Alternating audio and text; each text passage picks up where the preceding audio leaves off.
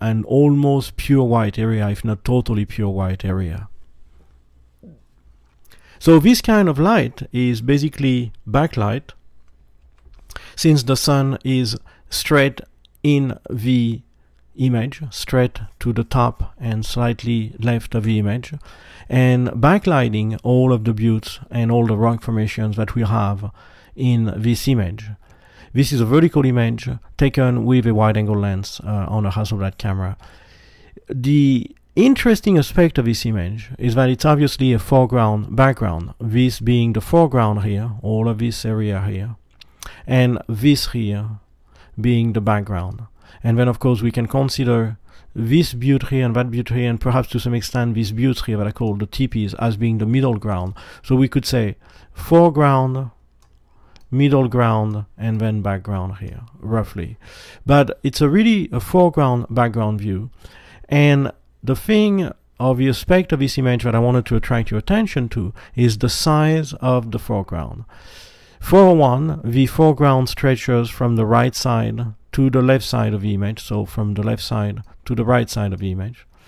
And if you look at the foreground as a vertical shape, stretches up to here, which is, if you divide the image in three, let me bring the rulers here, that would be about almost 3/4 of the image, just a little bit under 3/4 of the image. That's how big this foreground is. If we were to divide the image in 1, 2, I'm not very good at this, 1, 2, 3, and 4, it's literally almost 3/4 of the image that this foreground would be, roughly. This is not scientific, this is an artistic measurement.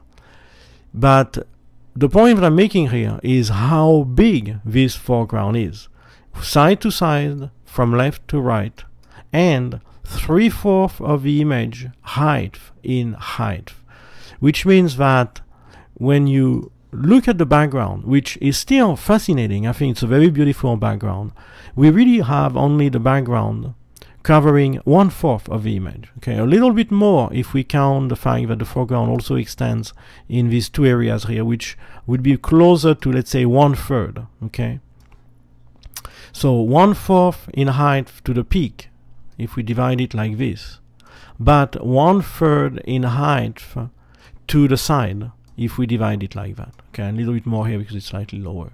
So there is some variation, and I think to some extent this variation helps, because if we had an horizontal foreground line ending the foreground, we might not find this combination as pleasing. But the fact that it's a pointed foreground like that, and that it merges into this semi-middle ground butte until it reaches the background area totally, I think creates a variety. So it's not totally covering 3/4 of the image, it's actually covering 2/3 and then 3/4 here, 2/3 here and 3/4 here, and a little bit less than 2/3, maybe slightly over 1/2 on the right side. So it helps, because otherwise it might be too big. And again, who is to say? It might not be too big, it might just be fine.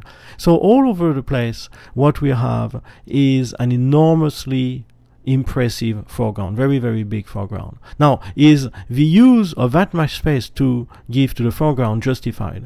I think it is, and it is because this rock is very interesting. For one thing, there is this diagonal line here that follows the rock, which literally is a diagonal line across the image. If we continue that line up above, like I did here, we can see that it starts almost to the bottom left, meanders its way like this, and then if we continue, it would logically extend to the top right corner of the image. So that's one thing.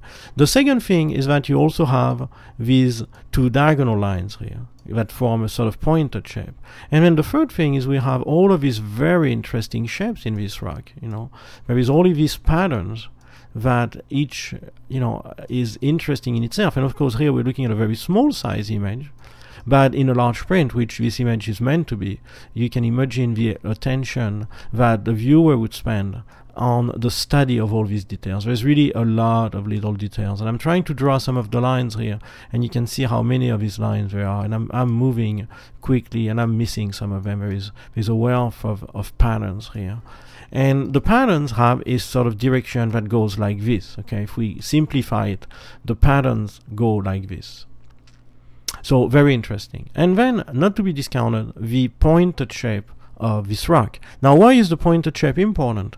Because every rock in the foreground, in the background, which I like to call the teepees, have a pointed shape.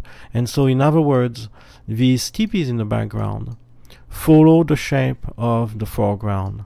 That is, we have a sort of repetition of these little pointed shapes. And that because see all of these patterns here and all of these lines, and the eye can wander around. I drew some lines also on the left side. I'm going to shrink it so we can see everything. And the eye is now wandering around the image, really trying to see everything that we have to see. And of course, the teepees are still there, important, but they are by 17. Here we go. 6 by 12, 4 by 5. That's the difference of formats between these three images. And I'm going to take out the scene from the exact same standpoint, the exact same location.